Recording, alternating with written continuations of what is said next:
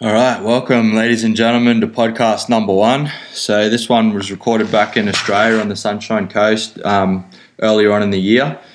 I just wanted to get a few sort of together so I can start dropping one a week before I started dropping them.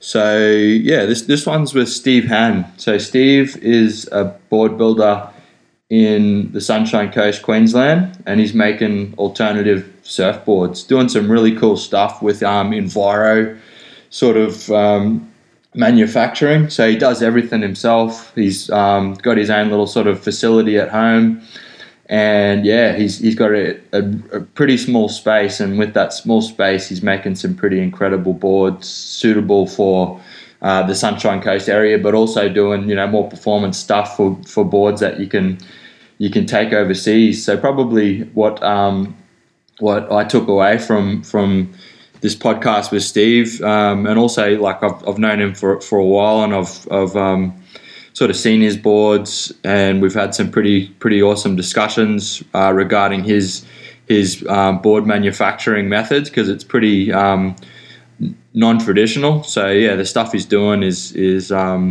it's very forward thinking. There's a lot of vac bagging. There's a lot of alternative cloths, EPS foam. So what he's making is, very lightweight boards, but also very strong boards. So his method of construction is, he's getting the longevity out of his boards as well. So he's ticking a lot of boxes in the way of he's making environmentally friendly boards. He's making super lightweight boards, and he's making super strong boards, and he's doing all of it in a very small space at his place. So it was very interesting to sit down with Steve. I don't know if the audio quality on this one is great, just because it was my first podcast, and I probably didn't have me mic set up as effectively as what I probably am learning to now. So yeah, the audio quality will improve with my understanding and knowledge of podcasting. So I apologize if Steve's voice is a little distant. Also, you can probably hear me cracking beers in the background as well. So yeah, it's all good. We'll work through it. Appreciate you checking in and having a listen to this. Jump on Steve Han's social media. So on his Instagram is green, GREEN _sticks, STIX, to check out the boards that he's manufacturing. Otherwise, his sort of boards is ETC Surfboards. So yeah, you can check him out, etcsurfboards.com.au. Check out his website. But yeah, he's very reasonably priced with his boards. If you are interested in getting a new board, definitely check him out, because there's really no reason why you shouldn't check him out, because he's showed me some of his boards that he's taken over to Samoa and surfing them, sort of overhead, and just no depressions, just really super strong boards, lightweight, enviro friendly, and a local manufacturer, So yeah, so guys, make sure you're supporting your local manufacturers. Buy your beer locally, buy your surfboards locally as much as you can. Support your local manufacturers, and keep your money within your local community. So yeah, what this podcast is about is introducing a lot of these people that are doing stuff locally and manufacturing locally, and try and show them a bit of love and show them a bit of support. So we'll jump into this first one, guys. Thanks heaps for tuning in, and welcome to podcast number one of Local Heroes. Cheers.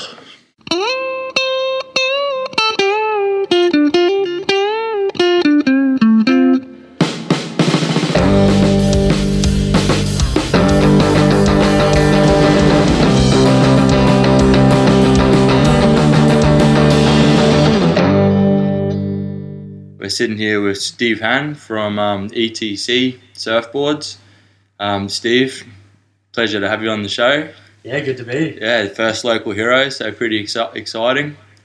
Yeah, so Steve, we'll get started, mate. When did you start making boards, and how did you sort of get into making your Enviro boards? Yeah, cool. Look, I'm in my early 40s now, and in my early 20s, I used to play cricket with a guy that shaped boards, so I did a bit of shaping and stuff with him, and I started getting into it, and he taught me a fair bit, but all the PU, the resins and all that, just I couldn't handle all the smells and all the toxins and stuff, so I sort of shelved it a bit, and then... So who was that you were making boards with?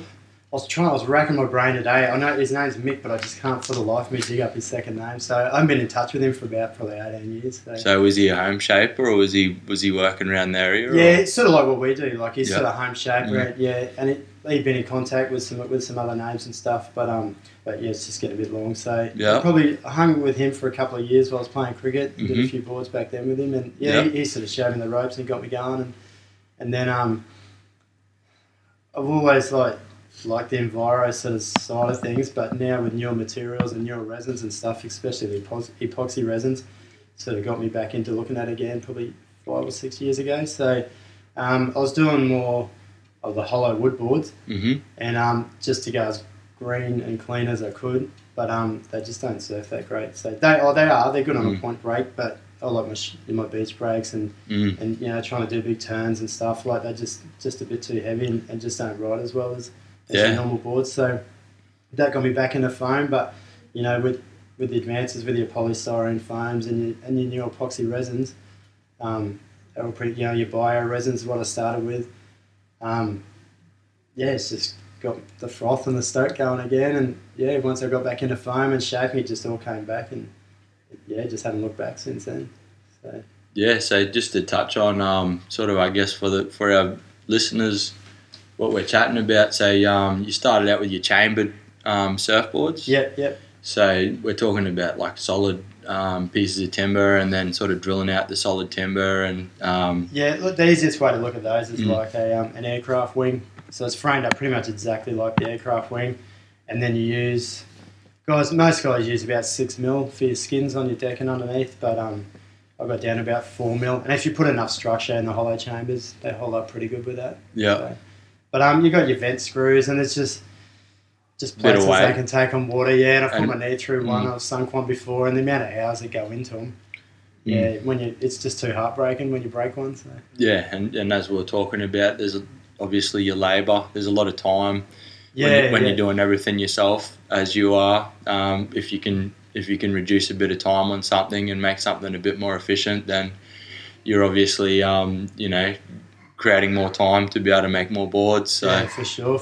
Well, there's 50 to 60 hours in a hollow timber, but with the Polonia and foam boards I'm doing now, they're about probably 10 to 12 hours a board. So yeah, it's narrowed that time down heaps. Yeah, that's unreal. So let's have a little chat about your shaping workshop, because when I came around and visited you the first time, you sort of blew my mind with your space. I mean, you're obviously utilising your space so effectively, and you're producing some pretty incredible boards. I would say at the forefront of environmentally friendly,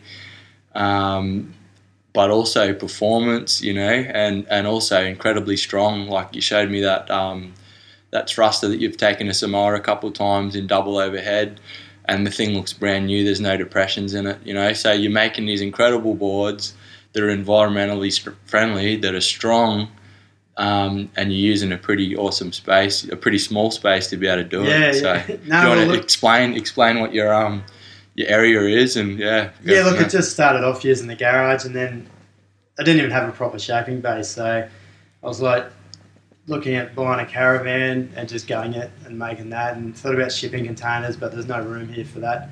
And in the end, I convinced wifey to let me have my half of the double garage, and I built the bay in there, and I was like, promise you can have your half, you can still park the car. But as I got more boards and more gear, it just sort of overtook the space. So honestly, I could do with another whole double garage, I think, to sort of fill that up. But look, it's a tight space in there, but all my sanding actually happens outside the house, so it's just hooked up to a shop vac, and my sanding bay's out in the open, which is awesome, except for when it's raining. Yeah. But it's cool to be outside. The neighbour loves them. He sticks his head over the fence when you're sanding. He's always keen to see what's going on. So. Yeah. So wife's never getting a garage back. But look, it's good. I probably pump 4 or 5 boards out every 6 weeks out of the garage. So yeah, just sort of build them to order. And then look, if I don't have any on order, I'll just make a couple of stock ones here and there, and I'm always sort of making new designs just to suit our surf that we've got here. So I've probably got about 15, 18 boards of my own, and I just keep building them and trialing new things, new concaves, new rails, new whatever I can try to sort of see how it performs. So the ones I sell on the website, any board up on there, I've surfed heaps, and like my mates have all surfed it, and like I won't put a board up for sale unless I know it's a good board. So there's a lot of ones in that shed there that are just sort of one-offs, and I go, yeah, look, that surf's sick, but I might just tweak this and tweak that, and then when I get a board that I'm stoked with, then I'll just sort of put it up on the website and sort of offer that shape. So and even the ones on the website, there's usually only a couple of sizes. Like there's a fish in there that I make a 5'9" for. That pretty much covers dudes over 80 kilos, and then I've got a 5'6" size that'll cover under 80. Yeah. So and look, I just try and shape them all to suit the waves we get on the East Coast. Like we're not getting performance reef breaks, so I can and I do make like some Indo boards and stuff, but the majority of boards I make to suit the waves here, just so you have more fun, catch more waves. And those Simmons looking boards that you're doing that are epic. We were talking just before we got started, and those Simmons boards just seem to work so well on the sunny coast. Super wide tails. Quite a bit shorter. Yeah. And pretty wide. We're going over 20 inches in our width. But seem to work super well. You got little dull waves up here, and the boards that we were just having a look at before look awesome. Just good surface area, good volume. Yeah. Well, look, some of those boards, some are like 22 and a half. I've got some 23 inch boards wide, and they're massive compared to like the boards that a lot of people would shy away at that. I don't. Yeah. I'm one of those guys that's like trying to re-educate guys to sort of go a bit shorter and go a bit wider, a lot of people are scared of the 20 inches, whereas you seem pretty comfortable with going a bit wider and a bit shorter, which, seems to work. Look, I'm 6'2" and I have 5'4" as my go-to, so I said, I've got a heap of 5'4s in there that are 22, 23 wide, but they're just unreal that you can surf them on a performance wave, even though they've got low rocker with a bigger volume up around the nose, you don't nose dive them, and so you can surf a more performance wave. Though if it is performance, I'll take the fish or I'll take one of the other boards out. But I've surfed those little boards in performance waves. But we're lucky to get performance waves here once a month if you're lucky. So the majority of surf, they're just epic. And that's so much volume. They paddle so easy. Like the EPS and the epoxy resin just float incredible. So you can paddle into any sort of ripple. And you can just trim over fat sections. You'd never get a performance board through. So I guess we'll just have a chat about that too with our listeners. Do you want to just go into a little bit of detail about the different types of foam that you can get for surfboards, and I guess your traditional PU, which is probably just a normal surfboard? I mean, a lot of people probably wouldn't be familiar with the difference potentially, or they've probably heard about epoxy, but they don't really know probably what the difference is per se. So I mean, I guess we can have a bit of a chat about, obviously you've been messing around with a lot of different materials with your cloths. You're having a bit of a mess around with the flax and that sort of thing. So I guess we'll start with the blank and just talk about the difference in EPS versus PU, so your traditional versus your new, and go from there. So the thing I never liked about the PU boards is just you chuck one of them at the tip and they'll sit there for 20 years. They just don't break down. So PU is polyurethane. And blown blank. And the chemicals are just terrible. But I know when the Clark blank place shut down, I know they started doing a lot more EPS or just polystyrene. So it's just the same stuff you get from the fruit shop, fruit boxes and stuff like that. So. And the benefits of that is that it's recyclable? Yeah, it's recyclable, totally recyclable. There's a couple of plants in Brisbane. There's a mob up here at Coolum, and they've just got this big machine. You just feed all your offcuts and stuff in it, just spits out. It sort of heats it and just spits out like these bricks of polystyrene, and then they send that to China, and then they make stuff out of that in China. So, yeah, right. So they just send it over and then they reuse it to probably... Yeah, I didn't know what they're doing. I was just so amazed when I saw this machine gun. It's so cool. I can't believe you can get a room full of foam down to a couple of bricks on a pallet. It's just amazing. It just chews it up and heats it. And it's it's almost like it's glass. It's sort of half melted it, half chewed it up, and that when they get a couple of pellets, they just ship it off to China and they make stuff out of it over there. So a lot of people talk about with your PU versus your EPS, your buoyancy difference. So I mean, how would you compare your buoyancy? Because I mean, I've one of the things that you sort of hear every now and then, EPS is too buoyant, your board's too corky, or it's too floaty. That's one of the sort of the negatives that you tend to hear. I guess it's probably spread from the industry. So what's your sort of spin on that? Oh look, personally I love the volume. I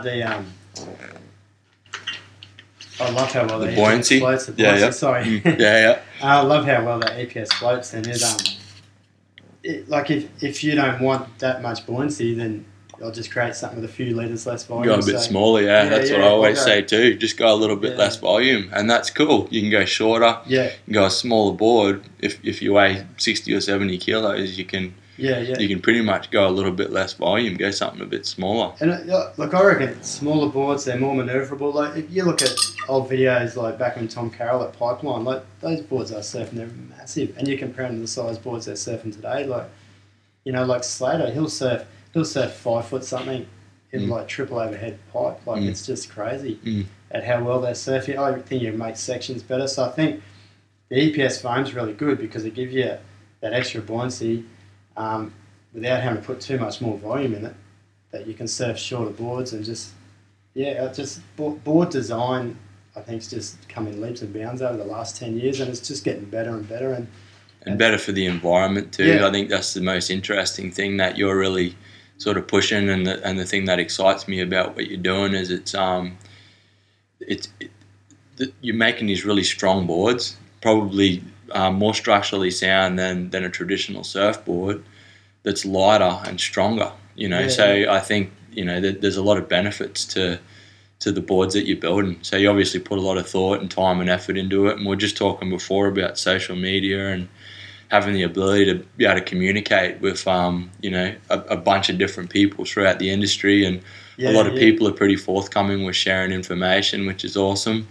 And I've been emailing guys over in the States and getting good feedback, and so having access to that information and people sharing information is awesome. It's been magic, and like there's not many people in Australia that do this sort of stuff. So even things like because I hand shape everything, and my blanks start from a massive block of foam, so I'll cut templates and then I'll use hot wire cutters just to cut them out. But even when I was setting that up, you can't buy hot wire cutters in Australia, so I've had to research how to build them, and I know nothing when it comes to electronics, so I spent hours down at JCar and all that sort of stuff, and email, and I had dudes in America that were doing this stuff, so countless emails to them, and they said, try this and that, and here's some plans we did. And so it actually took me ages just to set up a hot wire cutter, just even cut the foam, and there's just no one here to talk to about any of that. And even the vacuum bagging, like I've Googled for hours trying to find dudes, like companies that vacuum bag here, and there are vacuum companies, but they're set up with massive vacuums, not little tiny things for surfboards. So you've got the refrigeration guys, you can use their vacuum pumps and stuff, but they're not great because of the amount of oil they consume. But there's no one here to give you any sort of feedback. So you just sort of finding your way through, guessing how to do stuff, what you see on Instagram, and then guys I've just been contacting in the States. There's a few guys there that do all this stuff really well, and just talking to people like that, getting ideas and just trial and error. So look at the way that I build the boards today. It's taken me years to get to that point, to be able to make a board that's so strong. Yet it's still super light. Super light, yeah. I mean, I always compare. I make traditional surfboards. And when I say that, PU, traditional fiberglass, and the first time I came around your house and I picked your boards up, and sort of blew me out how light they are. And you showed me some of your boards that are 2, 3, 4 years old, and just no depressions, and that's just unreal, So I guess if you want to just go into a bit of detail about how you're creating that structure from the skin of your board. So once I've shaped the actual foam, then and a stringerless ride as well. Yeah, so that's the difference. So there's no stringer in Yeah. and you're blank. So it's just a piece of EPS, which makes it lighter to start with. And it makes it so much quicker to shape as well. So, I can pretty much, from a solid block of foam, I can cut it out with the hot wires and fully shape it in under 2 hours. So, and then, you're just straight into glassing. So, with the glassing, I just use a 4-ounce cloth. So, once it's been shaped, I'll flip it over. I'll do 2 layers of 4-ounce on the bottom, and then wrap that around the rails. And which then is giving you strength.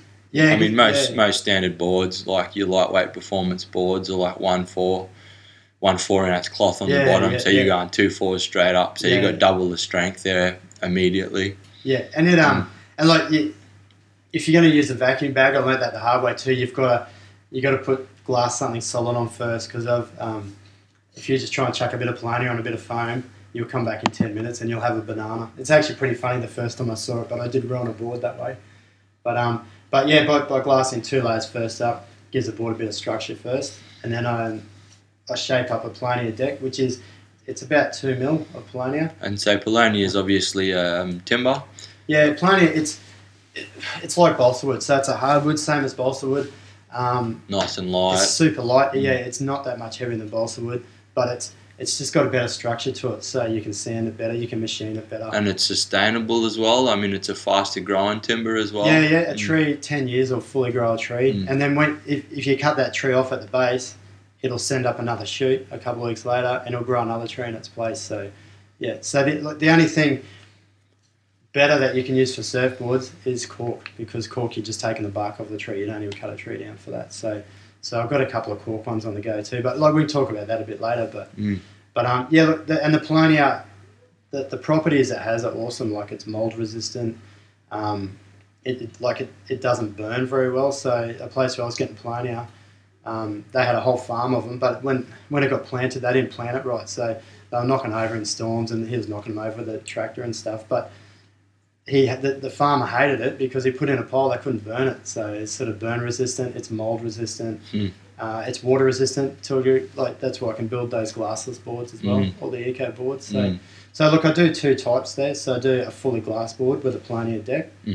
That's only 2 mil sort of skin on the deck. And then I do the eco style boards, which is like a 3 mil skin underneath, a 4 mil on the deck, but there's no fiberglass on that. That's just a lanolin finish. And just look, they do ride different. Just depends what you're after. If you're sort of more used to a performance board, you probably go for more of a glass one. But if you're in an environment, like Dave Rasta and those sorts of guys that love surfing all sorts of alternate boards, and that's what these are. And yeah, they're just super fun. It's just, I love surfing. It's you're surfing totally different to how you surf with your normal glass board, but you just have so much fun, and you hit sections you wouldn't hit on your normal boards, and you come across fat sections that these eco ones will just trim straight over the top of. So yeah, just sort of I think that's a big difference too. If we start talking about your bigger surface area, instead of having a pump over sections, which are generally a big single concave is designed for just momentum, and quite often, I mean, not just in the sunny coast, but all over Australia and the world, you've got waves that aren't always creating momentum. They're not always you might get that sort of takeoff where you get the momentum and it might sort of die out. Yeah, and we get such a low swell period here. So if you get those boards that have got a bit of surface tension, like you said, they'll trim you through sections a lot better and a lot more effectively. Yeah. And I find that it's the Dunny door, I call those small ones there, those 5/4s. Just, it looks like a Dunny door. And first one I made, my mate said, that's a Dunny door, man. I was like, you hit it, that's it, man. It's the Dunny door. So look, I know I've got a couple of versions of that, but they're all basically the same properties and similar in shape. I've just played around a few different tails and a few different noses and stuff, but basically the guts of it are all the same.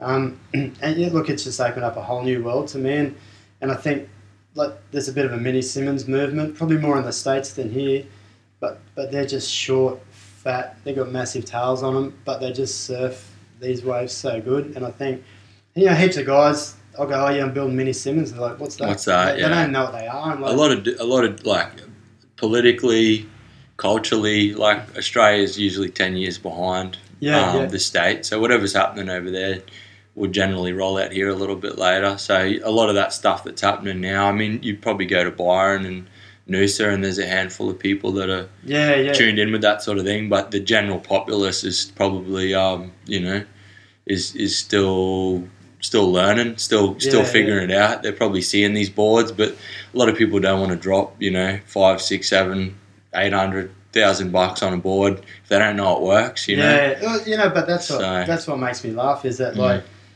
you watch WSL, so they were watching Slater, Medina, and those guys just killing it, and they're surfing all these high performance boards, but they're surfing high performance breaks. And how many high performance breaks have we got along between Sunny Coast and Byron? Like there's a handful, but the majority of surf here just doesn't suit those boards. Well, I mean, you'd get the same as I would all the time, where I was talking to a guy that I worked with, and I lent him one of my boards, and it was a Mini Simmons, sort of George Greeno tri-fin type thing, super wide tail, just a nice little board for this area.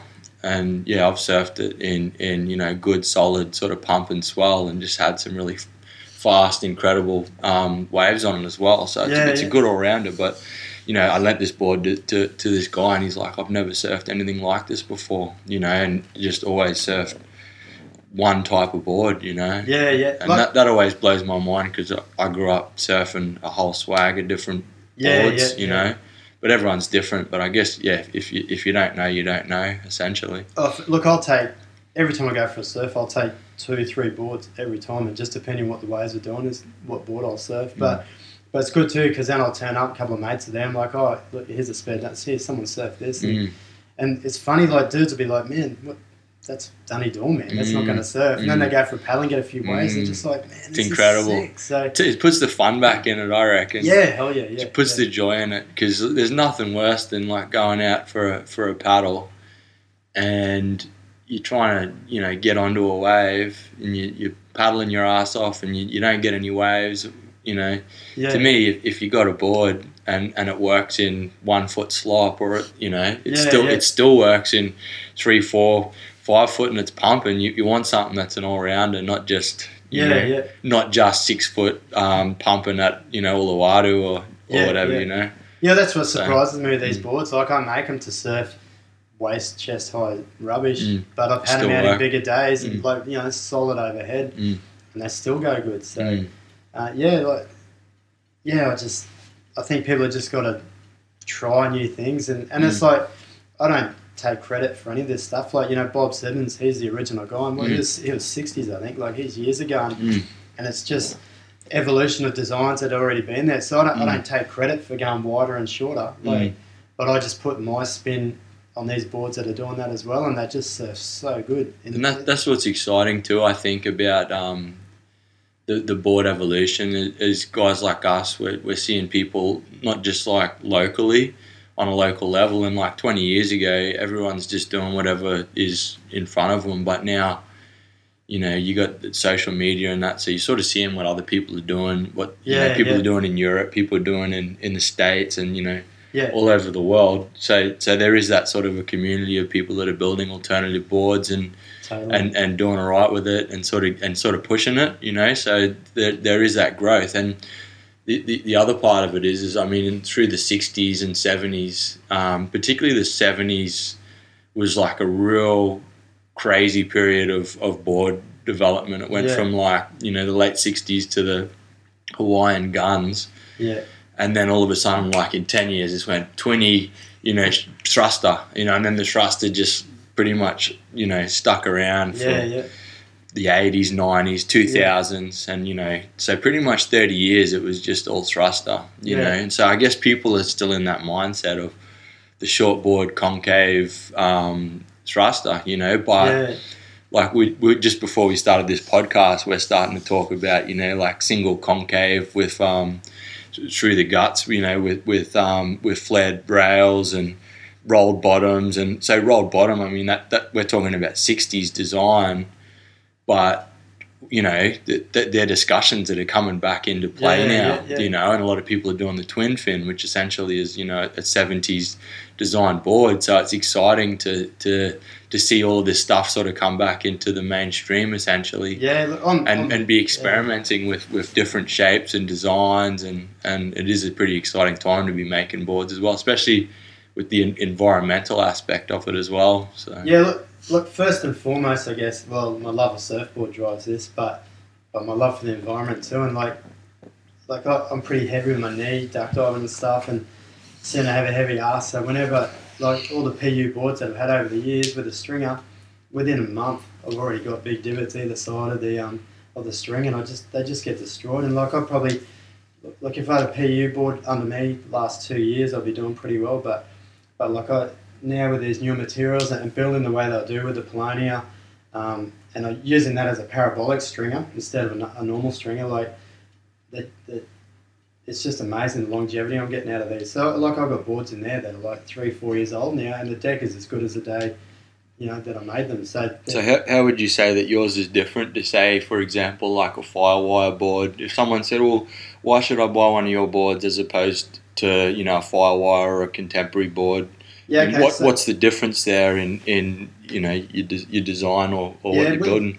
With the Firewire, so they're, if you talk about their TimberTech ones, so their TimberTech, they're pretty similar to the Eco ones that I'm doing. So like they got the EPS foam core, Polonia rails, solid Polonia rail, Polonia skins. They do a 3mm with the Firewire.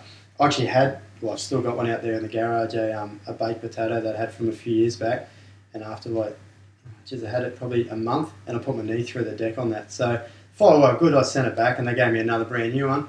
A month later, I put my knee through that. So, and they're like, oh, we'll repair it. Don't worry. So they do the timber, but they just do a layer, like a hot coat of resin. They don't put any glass lambs and that in it. So the way I do it with my glass ones, it's only 1.5 to 2 mil of Polonia on the deck, but I've also got a layer of 4 ounce below, a layer of 4 ounce above it, and that just for some reason just makes it bulletproof. So look, below it and above it. So you got your so I sort of sandwich your Polonia through it. You laminate on your EPS blank. No. So I when I cut the shape out for the Polonia, I'll flip that upside down. I'll laminate a 4 ounce layer of that, and then I'll flip it on the board. And I think the secret to make them so strong is the vacuum bagging. So once that deck goes on, it gets vacuum bagged onto the deck, and then I'll wrap another 4 ounce layer over the top of that. So you're doubling your glass up, and that's creating that, like you were just saying, your parabolic structure. So you're putting structure on the outside of the board. Yeah. Whereas a traditional board, if you just got any sort of amount of glass, it's going to seal it, but it's really not creating too much structure. As soon as you run that into anything, your knee, or if you hit anything, it's not going to have that structure. It's just going to sort of fail and create a stress fracture or a crack.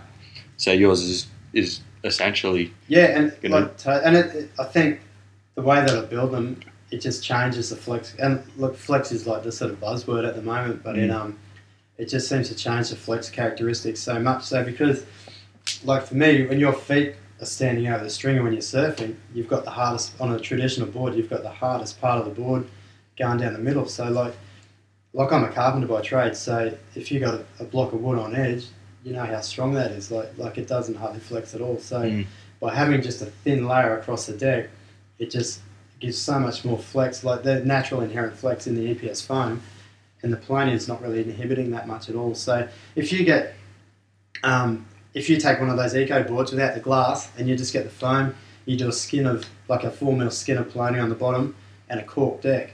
The thing you can almost bend around a touch nose to tail. Like there's just so much, not quite that much, but there's a massive amount of flex in it. Like you have to put in those eco boards, you have to put a solid timber rail in it just to reduce the flex. So let's just talk about flex for a minute as well, because I mean it is the new sort of hype word, and even myself, coming from sort of traditional board building, it's not something that I've ever sort of contemplated in my board builds, but it was something that we sort of just briefly touched on before. And so I guess a lot of people are probably interested, like what is the benefit of flex, and how when you're surfing can you get a what's the feeling that you're going to get, and what's the benefit that you're going to get from having a bit of flex in your board? Look, it's hard to get a straight answer from anyone about exactly what flex does. So I've spoken to a number of guys and just personal experience, and probably the easiest way to explain the benefit of flex is taking off on a wave, and as you go down for a hard bottom turn, you sort of visualise in the head like your board, the tail and the nose sort of bending up towards you as you take that bottom turn, just with the water pressure and just how you're positioned on the board. But then as you're coming through that turn, like the sort of stiffness of the board that kicks out of that flex as you sort of drive up the face, it just sort of, the theory is that's just giving you more power and more drive down the line by having that bit of movement. So it's going to be able to throw you into your turns, and it's quite interesting. Like, it's something that, like I said, it interests me and it fascinates me, but it kind of scares me a bit too, because it's like you're introducing this new dimension, this new element into your surfing, and I know that you're messing around with a bit of cork, and I know Ryan Lovelace does a lot of flex design. He's a guy over in the States. Tom Wagner is a massive. Ryan does those big flex tails. So it'll be a normal looking board, and he's got a foot of just. It's like barely 10 mil of just glass at the back. I assume it's glass, but he's got so much flex on those tails. It's crazy. Tom Wagner's another guy, and we're talking about Josh Martin as well. Martin surfboards. So there's some pretty intelligent guys sort of been making boards for a very long time that are now really messing around with this flex, and these new materials that are coming out are allowing them to design super strong boards, but with that flex. So I'm actually interested and excited to be able to surf some boards with flex and be able to, and because I obviously love alternative sort of board design, and give it a run and see how it works, So look, it's such an unknown, and as a shaper, it's so exciting. Like you can make one that's just, it could be rubbish, but then you could make one and it's just be the magic board. But if you look at boogie boards, look how much flex is in those, and it's got to work, because if it didn't work, they'd be riding fiberglass boogie boards. But all the boogie boards are just you put your knee in the middle of one of them, and they go nuts, man. You get so much flex out of them. So I think the big thing now is just taking little bits from like how windsurfers build boards and how boogie boarders build boards, and I think the way I try and build boards is just an amalgamation of wakeboards and that sort of stuff. Every sort of genre of board building is slightly different, but just to be able to sort of put all those together and use all those different ideas, it's just sort of blown me away what's possible with boards. And look, those eco boards, I try not to say, I build eco boards to people, because straight away people go, eco, they must be crap. They must be missing they out. won't last, or they're not as strong. But in reality, one of those glassless eco boards, you should get 10 years out of that. And like I've got one there. It's been going for about a year, but it's been absolutely flogged. And I've lent it out to mates, and I've had a mate fell on one of the fins and put a crack out the bottom, but they're so easy to repair. You just run a router over the crack. You can glue a bit of Polania in, and they're good to go again. They're so bulletproof, and they've got 24 mil of solid timber rail on them. So you can't damage the rails, and if you do, you just cut that section out, glue a bit of wood back in, and they're good to go again. And people are like, there's no fiberglass, or you make them out of sustainable materials, they can't be any good. But man, you put one of these under your feet. Even now, I've been surfing for a few years now, but every time I ride one, it just blows me away, and it just gives me so much froth out in the surf. And I still, if we, I go to Samoa a bit and surf over there, and I'll still take performance boards over there, because you're on a heave and reef rate, you need those sort of boards. But on my last couple of trips, I've been taking one or two boards that aren't big performance boards and surfing them, and they're handling those waves as well. So it's just, I think a big thing for a lot of people is the mindset. But it would have, even for yourself as well, probably. I grew up in bloody far north Queensland, but I moved down the Gold Coast in my early 20s, and sort of got into surfing, just local crew down there, And so it was all about the shortboard, So for a couple of years, I just put all my time and effort into surfing, you Yeah. know, thrusters and shorties. And it wasn't until like I made my own first board in 2010, and it was like a Mini Simmons type design. I just sort of, you know, wanted to make something that was a bit unusual and different. Yeah. But yeah, the first time I ever took it out was just a mad beachy down in northern New South Wales, and it was like 2 or 3 foot, and I'm like, it was sort of a pretty hard beachy, and I'm like, oh, this might be a bit big or whatever. Took off on my first wave, and this thing just was like incredibly fast, and just it just blew my mind. And I'm like, oh my God, like what the fuck have I been doing the last 2 or 3 years? You know, like. Oh, no, And so I think everyone has that sort of mindset because it's what has been happening for the last 30 years. You know, so it wasn't until I'd surfed that first board and it sort of changed my life. You know, in terms of enjoying surfing. Yeah. Because I was always trying to, you know, like essentially fight the board to try and. I mean, even in the Gold Coast, you know, like it's not always pumping there. No, you know, it's rarely, you know, 6 foot on the east coast of Australia. It might be down a bit further, but even when so, it is, it doesn't handle it here anyway. So you know, like just changing that mindset and jumping on a board that is fun.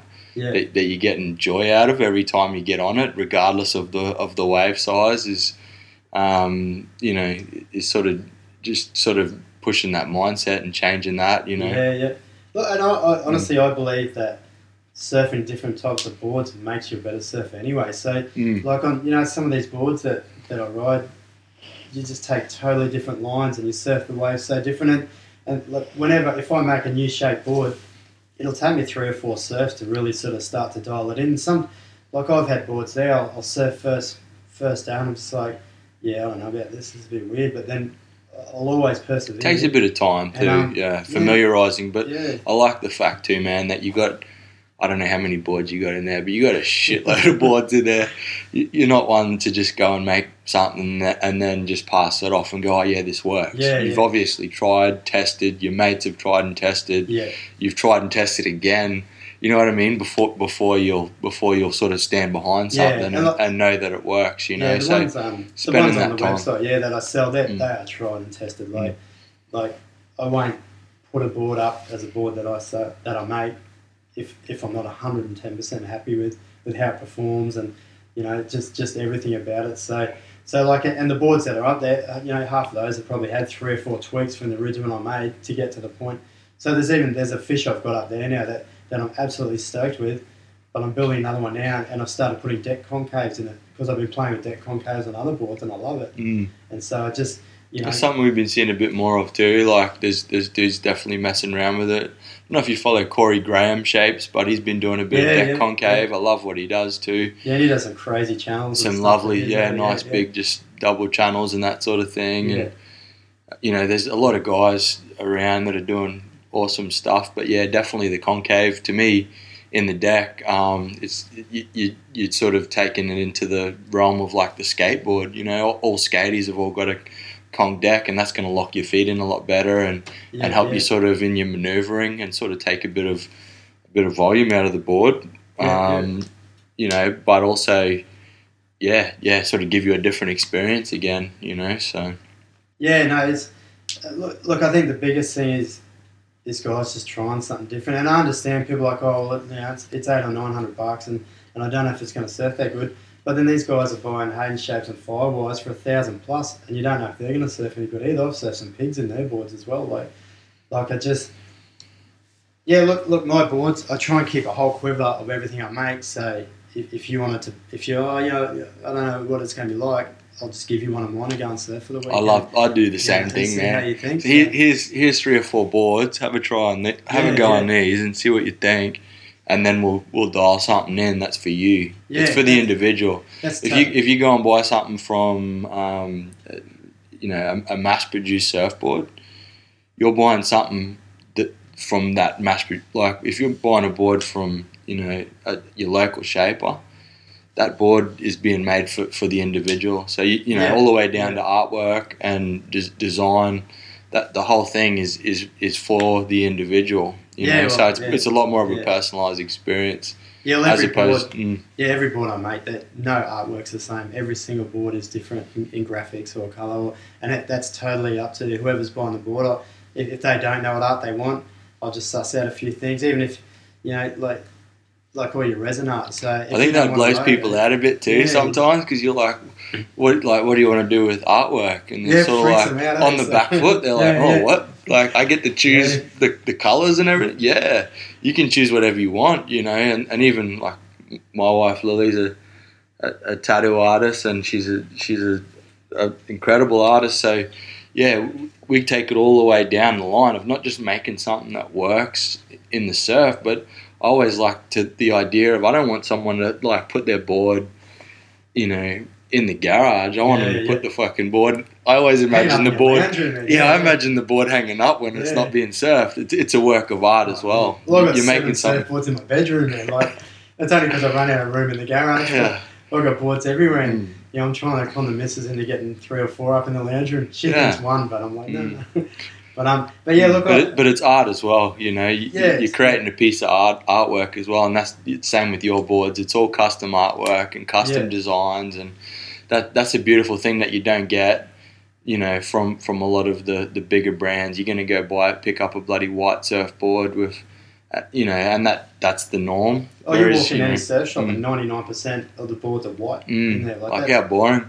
I won't make a white surfboard. I've had dudes want a white board. Sorry, man, I just don't do white. So I'll do any colour but white. So I'll put white in it, or a little bit here and there, but I won't make a white board. So I'll do resin swirl with white in it. But I just, there's no, I don't know. It's just everyone's got a white board. And you want to do something a little bit unusual, or unique, or just something that's custom to that person. That's like individualized. That has a bit of character. Yeah. That isn't the same. I couldn't think of anything worse than just mass producing surfboards that all look exactly the same. To me, like, I choose death. I'd prefer to just make custom boards, or just something that's unique for the individual, and personalised. So look, I always loved my art and drawing when I was growing up, and I just love now that I can just combine so many loves. Like being a carpenter, I'm using wood building my boards. And I love doing that. I love surfing and making boards, man. There's nothing more sick than surfing your own boards that you make. And then I'm putting all my art into them. And some dudes will come and go, I want this image on that board. I want these colours. Yeah, man, cool. I'll do that. Then other dudes come and go, look, I got no idea. I like red, blue, and green. Can you do something? Yeah, man. So always love that creative freedom of getting a bit of a license to how to take it in a direction. So look, I had a guy last year, and he goes, "Oh, look, man, I want something personal, some art. I don't even know." I was like, "What music do you like?" He goes, Chili Peppers. I said, "Sick." Yeah, I saw that one. Yeah, looks sick. Blood Sugar I love that one. We took his colours and we put a logo on, man, and he loves it. I just, whatever anyone wants, if they got that idea here, or if they're happy to let me go and just whatever. It's funny when I'm doing boards for me. Often I'll be in there about to mix up the resin, and I won't even know what I'm going to do yet. Like especially those resin swirls and stuff like that, and I'll be like, oh geez, I've probably got 15, 20 colours in there, but from them I'll mix up any, and I'll just go, oh no, I saw a green on something. I'm going to go green here, and I like this blue, and then I'll go, I don't know, looking at the board, and then I'll be to the point of I'm ready to pour resin and mix. And then I'll just try this and I'll try that. I always like to say, like, this probably sounds silly, but that aspect of it, like that creative aspect of it, sometimes like the board, like, I don't know how you sort of put it, but sometimes you're building the board, but sometimes the board builds you too. You gotta let the character come out of it as well. Like you said, with your shape and your design, and then it sort of can throw you in a direction as well, and you got to go with that. And for sure. And generally, that sort of creative freedom, you end up doing things that is you blow yourself out a bit with it. Even like look at this timber board. This is a hollow chamber board sitting on the floor in front of us. It's epic. Yeah, it when looks I was unreal. Making those dudes are like, how do you do it? I was like, look, it's hard to explain, but the board shapes itself. I'm just the piece of skin that holds the plane. Like, I'll get a photo of this and put it up on my Insta because it's a unreal looking board. Just beautiful timber. It's a piece of artwork, Yeah, like I've surfed that twice, but being the hollow chamber boards, on a nice long point break is fine, but where do you get an uncreated point break here? So it's just not worth surfing. And that's the whole thing that got me into doing, swapping to the foam and all that. But I still love looking at these boards, and I could just look at that board all day.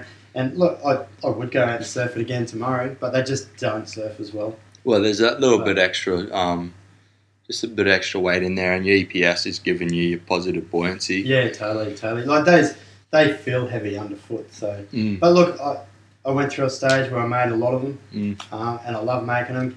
Would I make another one tomorrow? Probably not. If someone wanted me to make them one, maybe. But well, now you know the hours that goes into it. You got it mapped. It's just got to be relative. Yeah. And there's just using the EPS core boards. There's just so many benefits. You've got reflex benefits. You've got all your weight benefits and all that in it. There's just so many good things out of that construction. So man, like I said, the first time I came around and visited you, it's probably a year ago or close to a year ago now. Yeah. But you blew my mind. Like I came around sort of anticipating, pros and cons of everything, and I walked away and I'm like, there's no fucking cons to this. It's lighter, stronger.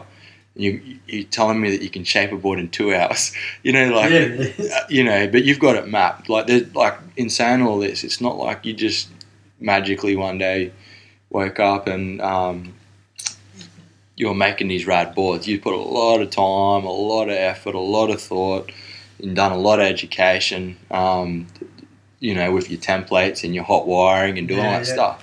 It's all computer skills too. There's like every a lot of CAD design and stuff as well. First, which is good because if someone wants a custom, I'll shape it in 3D, then I'll flick images back and forth, and there's a lot of tools. Which is there's a lot in that. Awesome. So once you got that down, it's your templates are cut and then you're into it. So, but look, the beauty about the eco stuff is like the glass ones. There's a lot of specialist skills in that.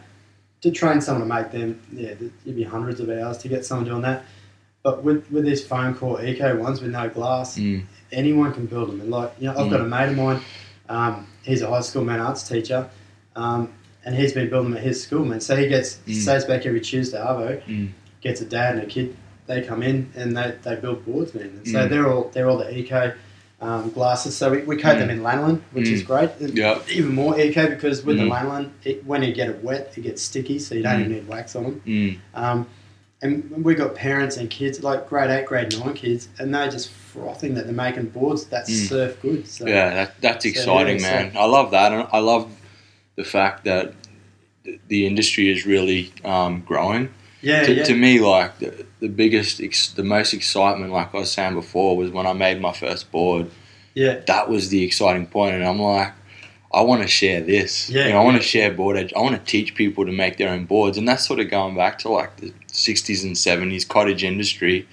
Where people, didn't have access to shapers and board builders, so would make their own boards, So I think there's going to be a revolution of people jumping in and learning and hopefully with what you're doing and like you're saying about the man arts and kids making their own boards, like that excites me. That's awesome because that thrill of surfing something you shape and the feeling of shaping something that you're going to surf and thinking about hydrodynamics and surface area and surface tension and and then flex and all these things is to me the exciting part. So if you can share that stoke, I mean that's thrilling too, Well, those eco boards and there's guys doing like treehouse shapes and those guys where you can turn up for 3 or 4 days, build your own board and take away something that you can surf straight away. And like it's not just people that don't normally build boards and that get the stoke factor. Like I was at Byron Bay Surf Fest last year, some of my boards, and that same mate of mine, Trent, he was there with the boards that he makes with school kids, but Tom Carroll turned up. And Tom Carroll's like going, who's making these boards? And Trent said, we do this with kids at school. He goes, what, kids are making these boards? He goes, what, like year 12s? And mate's going, no, man, kids. Year 9 kid made that. And Tom Carroll's like going, he's losing no way, man. Like, he was just like, that's sick. So, he's got photos with Tom Carroll on the board. So, just had to happen. I was there the whole day, 20 minutes. I went, got something to eat, came back. Missed the boat. It all happened in that 20 minutes, so I missed it. I was feeling. But look, man, anyone can make these boards, and they're just you look at them, you just go, yeah, nah, man. Because we should do. You know what? I was just thinking. Then we should do like some kind of a YouTube tutorial or something at some point with that, man. Because to me that is cool, and to be able to share that information. And sort of like we're talking about, the amount of time that goes into making stuff and effort that you have, but I think it's awesome to share information and to get other people stoked on board building, because if you can make something for yourself and enjoy it like that, to me that's priceless. Yeah. You can't put a price on that, you know. Yeah, look, and be able to share that with the next person and the next person, you know. I think everyone's so busy and get so I don't know. You can get so wound up in whatever it is that you're doing in your life, but yeah, if you can take some time and be able to make your own board, well, there's some mad joy in it, and be able to do it efficiently and effectively, and be able to do it in your garage in a pretty small space. You don't need a lot of space, you know. Yeah, that's awesome, you know. And look, I have no issues sharing stuff like I got to where I am today because other dudes have shared stuff with me. And you know, when I was first learning about all these new materials and stuff, I'd email dudes in the States, whatever, and they, look, here you go, here's a Holybit info, you know. So and look, I get emails on a weekly basis. Like I won the other day from a dude in Europe somewhere, and he's like, oh, you know, I'm building this hollow timber board, you know, how do you do this and that? It's like, yeah, man, just do this and photos, awesome. do this and that, and just, but I'm like, when you finish, man, send me some photos. I want to see what, you know, see how you're doing, and like, I've got no problems with giving up info, and I'm not worried about telling someone how to build a board, then they're going to go set up a shaping bay and be my competition, because firstly, I know how much goes into it, and it costs me a small fortune setting everything up and getting it going anyway, but I'm not worried about that. I'd rather 10 people in my street building boards the way I do than having these Chinese board factories coming in flogging off boards for $400, and they're rubbish, those boards, and like they're just built by dudes in a factory that don't even surf, man. Like every board that I make and sell, I surf, and I've dialed it in from not just me surfing, but my mates surfing and mates of theirs surfing. I try and get my boards under as many feet of people as I can. And that's a good point too, is quality, you know. Yeah. So what's the difference between, you know, the question I asked before, what's the difference between what you're doing and say, you know, a mass production company? Well, I mean, it's quality. You know, you put that time and effort, you put in your art, you put in your sort of your personal knowledge, but you also put in quality. You want to make something that's going to last. And I always say that too. People say to me, I want to, you know, 6 and 4 and 4 on the bottom, and I'm like, nah. Nah, like to me, you want to build something. I always say that your grandkids are going to surf. And you want something that you want to build a board with a bit of character, a bit of style, but to me, something that like is going to be around for a while. You know, and those boards from the 60s and 70s, you know, they're still around because they were built with strong materials. You know, so. You got to keep that in mind. It's like when you're doing any kind of art or creating something, you want it to be timeless. You want it to be around.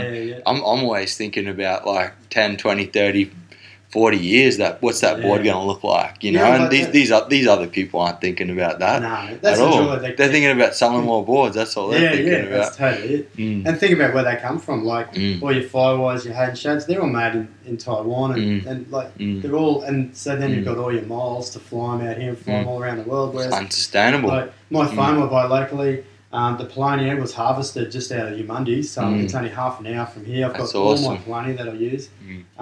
All my resins are Australian made, and these resins are so much better than the ones that you're getting out of Taiwan and China and that sort of stuff. So, you know, I've had Hayden Shakes board. I had stretch fractures all the way down the rail from them. These I use it's called Surf Set. I get it from Sam, and he's just down at Port Macquarie, and they're just. I've never had a stress crack from that resin. It's just and not trying to shit can, like there's always in the industry. There's got to be that level of production for you know, for people. And like all the way through, you know, like those guys are making boards because people want. If you're trying to make say 100 boards a week or 200 boards a week, then you have to, you know, you know, do that. You have to get costs down. You have to go offshore. It's just the nature of the beast, you know. But ultimately, like, I don't know if you want something that's local and quality.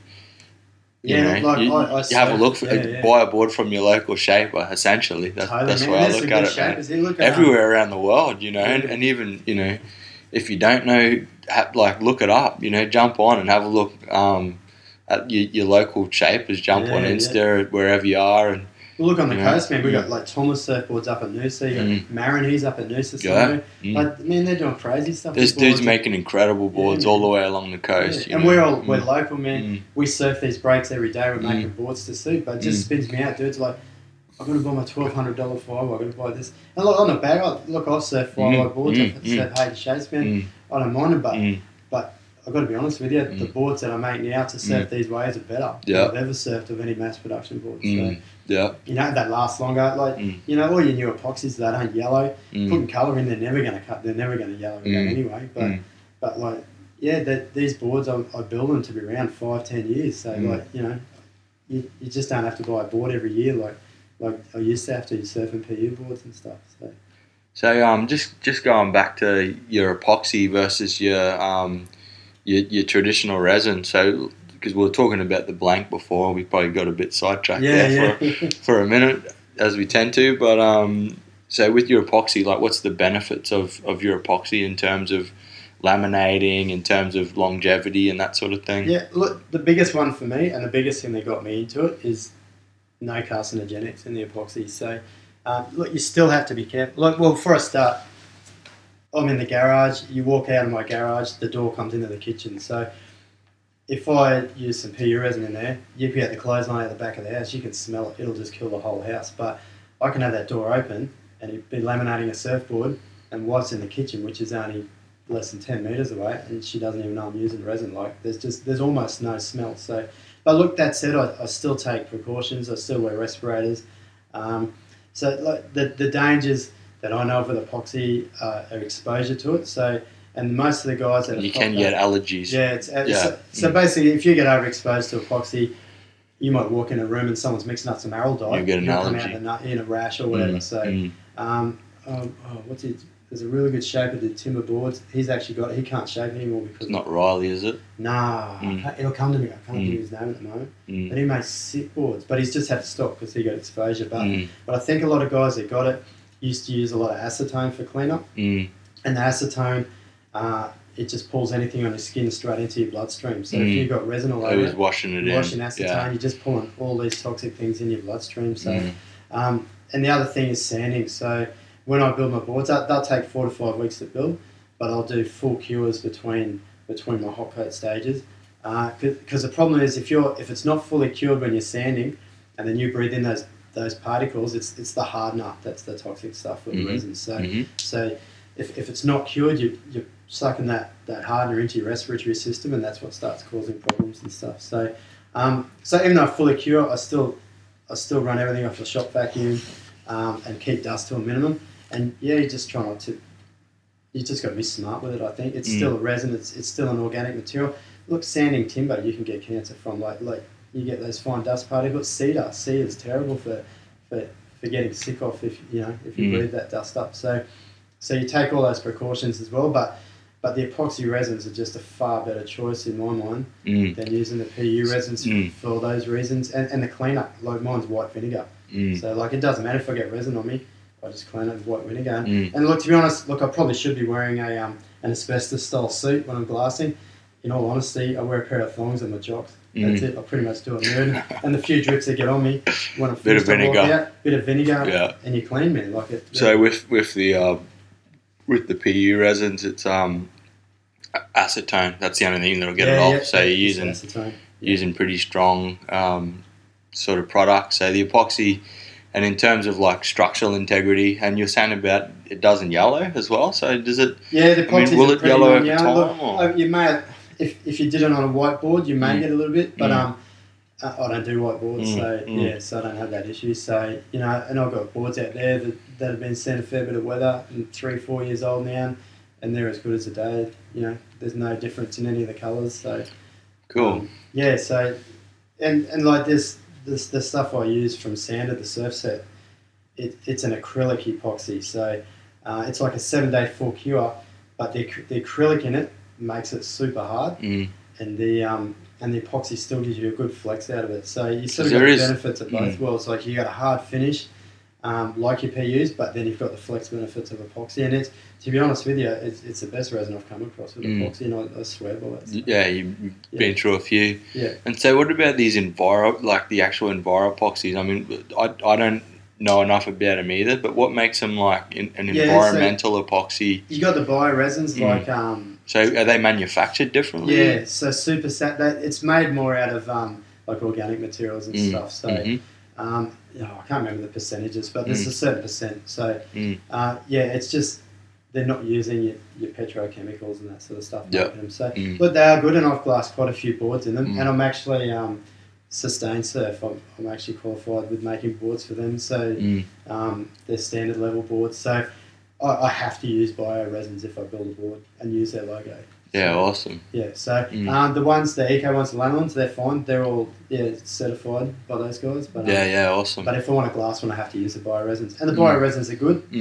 The only reason I don't do a lot in bio resin now, it's just the cost. Just here and look, the more people that use them, the lower the cost will go. I figure that too, man. Like a lot of these, we'll get into cloth in a minute. Yeah. But a lot of these materials are expensive because they're not in the mainstream, and the more that people are utilising them and using them, obviously the lower the cost will get. Like for example, I mean, I've been looking a lot into hemp, especially we do a lot of t-shirts and that sort of thing. Yeah. So I want to get into hemp, t-shirts and shit, but. It's so hard to even find a manufacturer like anywhere in the world that's even like manufacturing hemp. So, the cost of manufacture is higher because there's just not a lot around. There's not a lot around because all of the negative sort of feedback on it. But it's crazy though. There's just this. The system's already in place for cotton. The system's already in place for synthetic materials. So that no one really wants to rock the boat. But I think those systems they fight against all this stuff. Yeah, exactly. Absolutely. You try and talk to a lot of your traditional sort of avenues of even trying to obtain these materials. Yeah. And I mean now it's getting a lot easier, but I'm still trying to find like a hemp cloth that is utilisable, and we were talking about it before. And if anyone knows anyone, please email me because I'm having a hard time trying to find it. But I want to go in that direction. But a lot of materials are either expensive or hard to get a hold of, and the more that people are using them, and the more that people, consumers are saying, I want a flax cloth or an epoxy board, the lower the cost is going to get, and the more standard that becomes, and the better it is for the environment. And that's basically it. A lot of people go, with global warming and with environmental issues, but there's nothing I can do about it. Well, actually there is. There actually is, and on that sort of consumer level, you can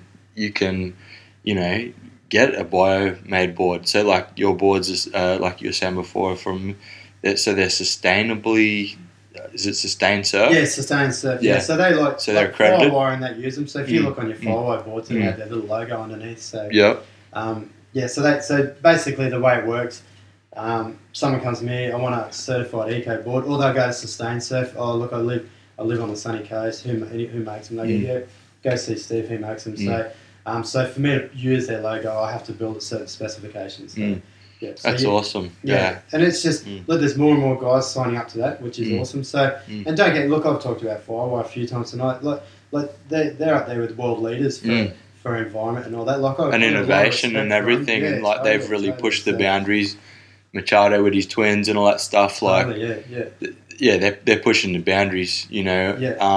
But also it just comes down to quality. Yeah, totally. And like that's the thing. They're made overseas. They're made in Asian countries, and it's about your quality materials, quality of resins, and your miles is a big thing for me. Is that how much does it cost to fly it from Asia all the way here, and what all your products you've used, where have they all come from for you to make the board? Then it gets sent over here. So how much greenhouse damage is there already by the time you get here? So and that's why it's big for me to have which is really hard. And thank God I've got a really good supply of polony at the moment. But you know, my polony was only grown half an hour down the road. Like, I love that, no man. miles through that. I picked it up in the back of the ute. Like, I'm the same. Like, yeah. I'm on that same sort of trip, man. Like, I built, I had a couple big trees that were like hanging over my house, you know, that were sort of unsafe in terms of being so close, and they were like dropping leaves and shit. Yeah. A couple big swamp mahoganies. So, you know, we cut them down, we milled them up, and we utilized that timber. And that's sustainable. And I'm a carpenter by trade as well. So that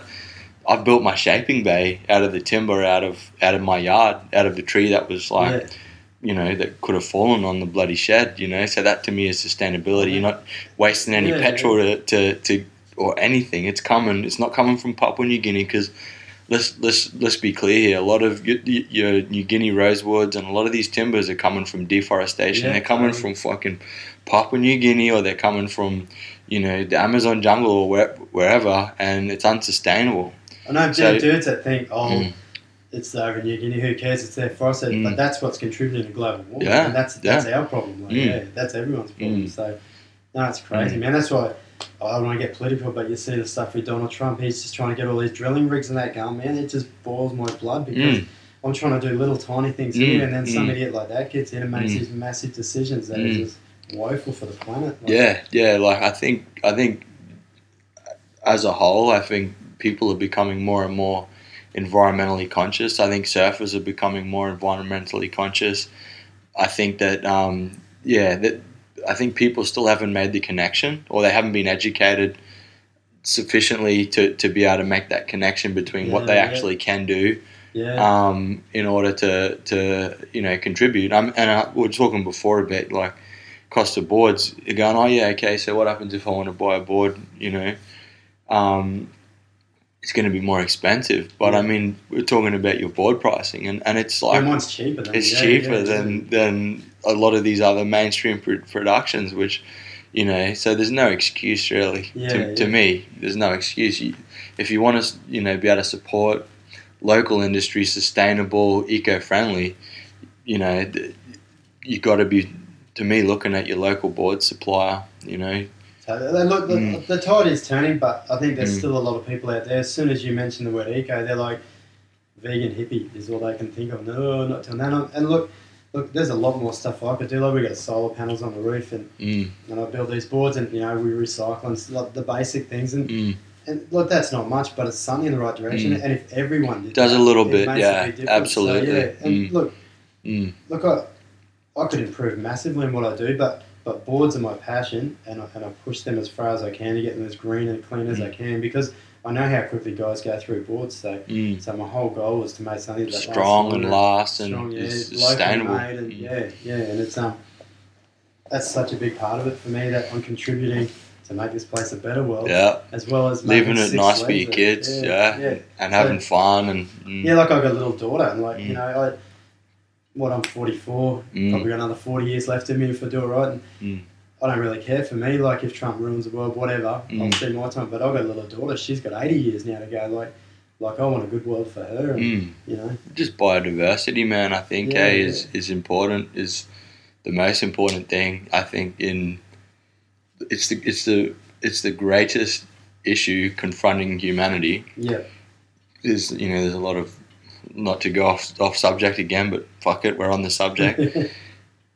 I think that biodiversity, like the thing that makes the planet so fucking wonderful, makes it better than Mars or the Moon or any other planet in our solar system, if not the galaxy, if not, you know, the universe, is the biodiversity. So the fact that we have all of these different organisms on the planet. So, you know, the better the biodiversity is, the better the planet is, the better the shape the planet is. So I think if we thought about it like that and tried to do things sustainably as you're doing, then you have more of a sustainable planet that, you know, in 100 or 1,000 years, you're leaving the planet better than what you sort of came into it, you know. I think it should be mandatory that we leave the planet better. Like, we should all be working. Absolutely. Like, it's such a beautiful place here. Like, you know, we're in Budrum here. you can drive to Buderim Waterfall, which is 5 minutes away, and you can walk in the middle of this waterfall, and it's like you're in the middle of nowhere. Like there's no sign of civilization around you, but we're in the middle of suburbia still. Like those, and I take my daughter out there all the time. She loves it. Like the creeks running through there and the rock hopping, and you're 5 minutes from suburbia. Like or you're in the middle of suburbia, but you're a 5 minute walk out to get to it. It's just crazy. And I'm like, then you walk up there and you see people chuck their rubbish and shit all over the ground. And you're like, how can you be in a place as beautiful as this? And you go to the beach, look at Bali, look at all the plastic and crap in the water. Man, I refuse to go to Bali now. The last time I went, and a lot of people sort of point the finger over at Java and different things, but I mean, it's probably no good on my part just to be like, I'm not going back. Yeah. Like I'm not, because it doesn't really matter whether I go back or not. But yeah, there needs to be like a major overhaul of waste management of oceans as well, man. Like I think that different countries essentially just they just want to deal with their own problems. They don't want to deal with the ocean. Yeah. But yeah, we've got to do some serious cleanup. I remember Bondi, was it 30 years ago when they had all the sewage and how feral that was? Like, and that's you back at home. Like, yeah, that's what I mean. I mean, we can fix things, and as a species and as individuals, we can fix things. But it's getting to a point with the ocean that we're getting to the point where we have to. We have to start fucking fixing things because it's getting out of hand. We're getting close. It's a point. That's getting out of hand. Scares the hell out of me. Yeah, it's getting out of hand. But I mean, humans, we generally do things when we have to. Look, I just hope. Look, I definitely think the tide's turning. I see a lot of good stuff happening.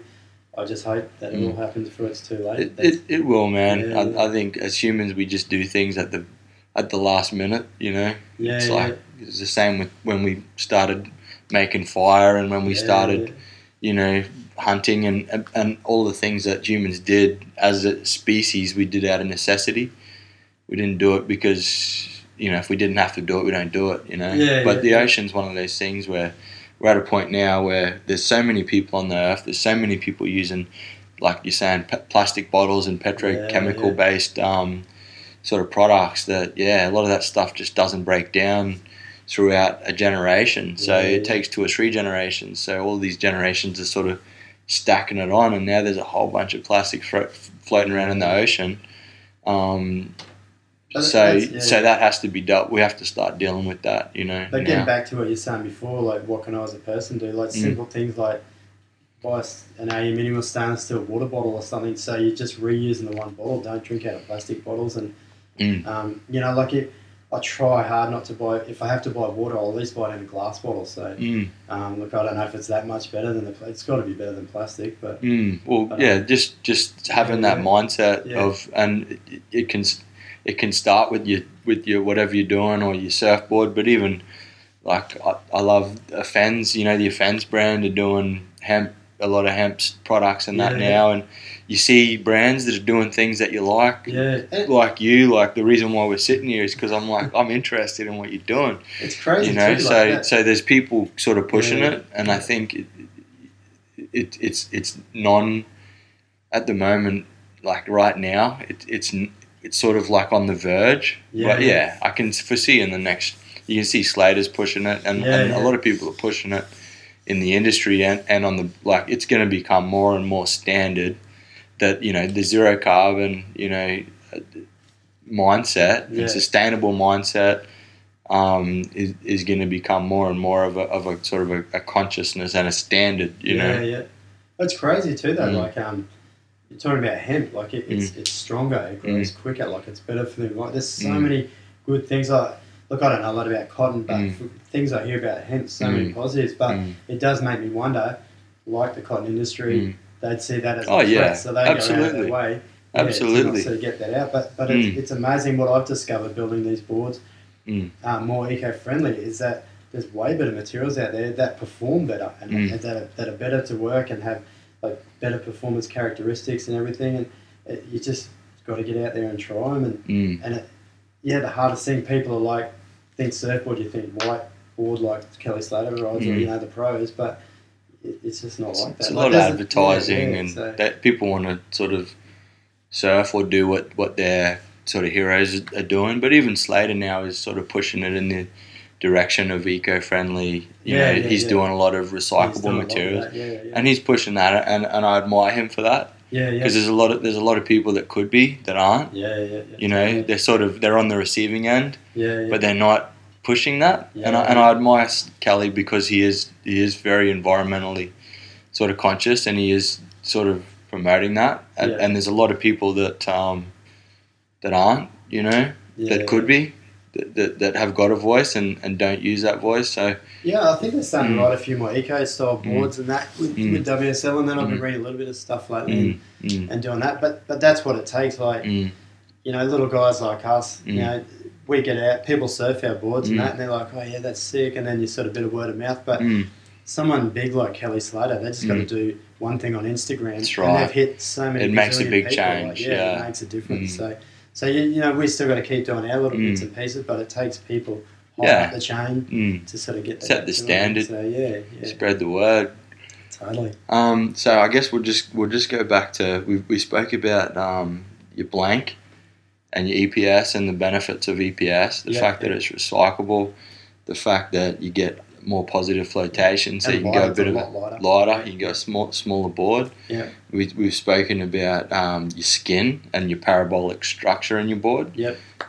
So I guess the only other thing we got to touch on, we spoke about resin, is your cloth. So I noticed in your shaping bay there you got your volcanic. Yeah, so it's a basalt in Negra. So it's made from volcanic rock. I have no idea how they get it from a rock to a cloth. But that hasn't been around too long. That it's probably been out maybe the last year or two tops in Australia. I got my hands on some last year and built a board, but it's incredibly strong. It's similar characteristics to carbon fibre, but it has a lot better flex patterns than what the carbon fibre has. So still got the strength, but talking about that bit of flex again, it's still got the ability to stretch or be able to bend essentially. Yeah, and I think the one I got was a 5 ounce, and I just had one layer of 5 ounce. That's it. There's no other cloth in that, and it is incredibly strong.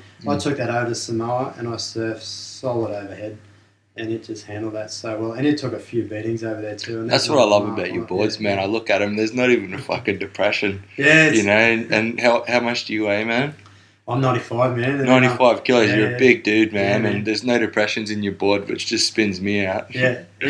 Look, I wish I had one of my old boards. The last PE board I had was an older lower, and it made it look like the moon. It just had depressions all over it. And I wish I still had it so I could compare it. The thing is, I wouldn't buy one now and surf it for a year, whatever, get that, just to compare. But it's just, it blows my mind all the time. Like every time I take a board out, I'm just like, I can't believe this deck's still solid. And so the other one was the flax as well. You got some flax cloth there as well. Yeah, I'm glassing a board for Grant Newby at the moment. So he shaped the fish up. I only wanted to go flax, so I've been wanting to do it because I like the look of them. Yeah, they look sick. They look real businessy. For some reason, it's like wearing a suit sort of thing. Yeah. It looks real. I like the flax. Yeah, and you don't even need art. There's no art with them, so it's just clear resin and flax. So you glass it up the same as a normal fiberglass cloth.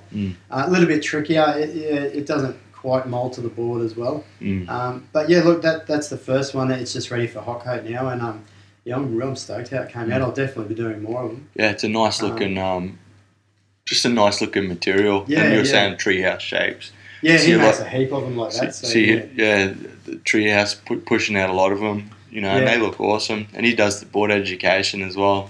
But it's another thing. It's natural. You can get it more locally, but I'm paying $3.50 a metre for fiberglass cloth for a 4 ounce. You're looking at $15 a metre for flax. So the cost for them, again, because not many guys are using it. It's a bit pricier. But that will come down over time relative to people using it essentially. And then look, there's so many different cloths, and every day there's more and more things that people are glassing boards with, and just that flax cloth, from what I understand, is pretty similar to characteristics and strength properties to all your fiberglass cloths. So look, why not go natural if you can? If it's got all the same benefits and properties, So So yeah, look, this one, unfortunately, I won't be keeping it, but I'll definitely glass a board for me with flax and Yep. give it a bit of a run, and so they go, and they look awesome, like because I got Polonium on the deck and the flax underneath. Everything's just natural. Like I love the look of them. Like so, and just the feel surfing on wood boards, just I don't know. It's just got the stoke factor inside from just riding boards that are good for the environment. And sustainably sourced, and there's a lot of boxes being ticked. For sure. It's I think I'm gonna have to. You've just sold me a board, Steve. I think I'm gonna have to order one off you, bud.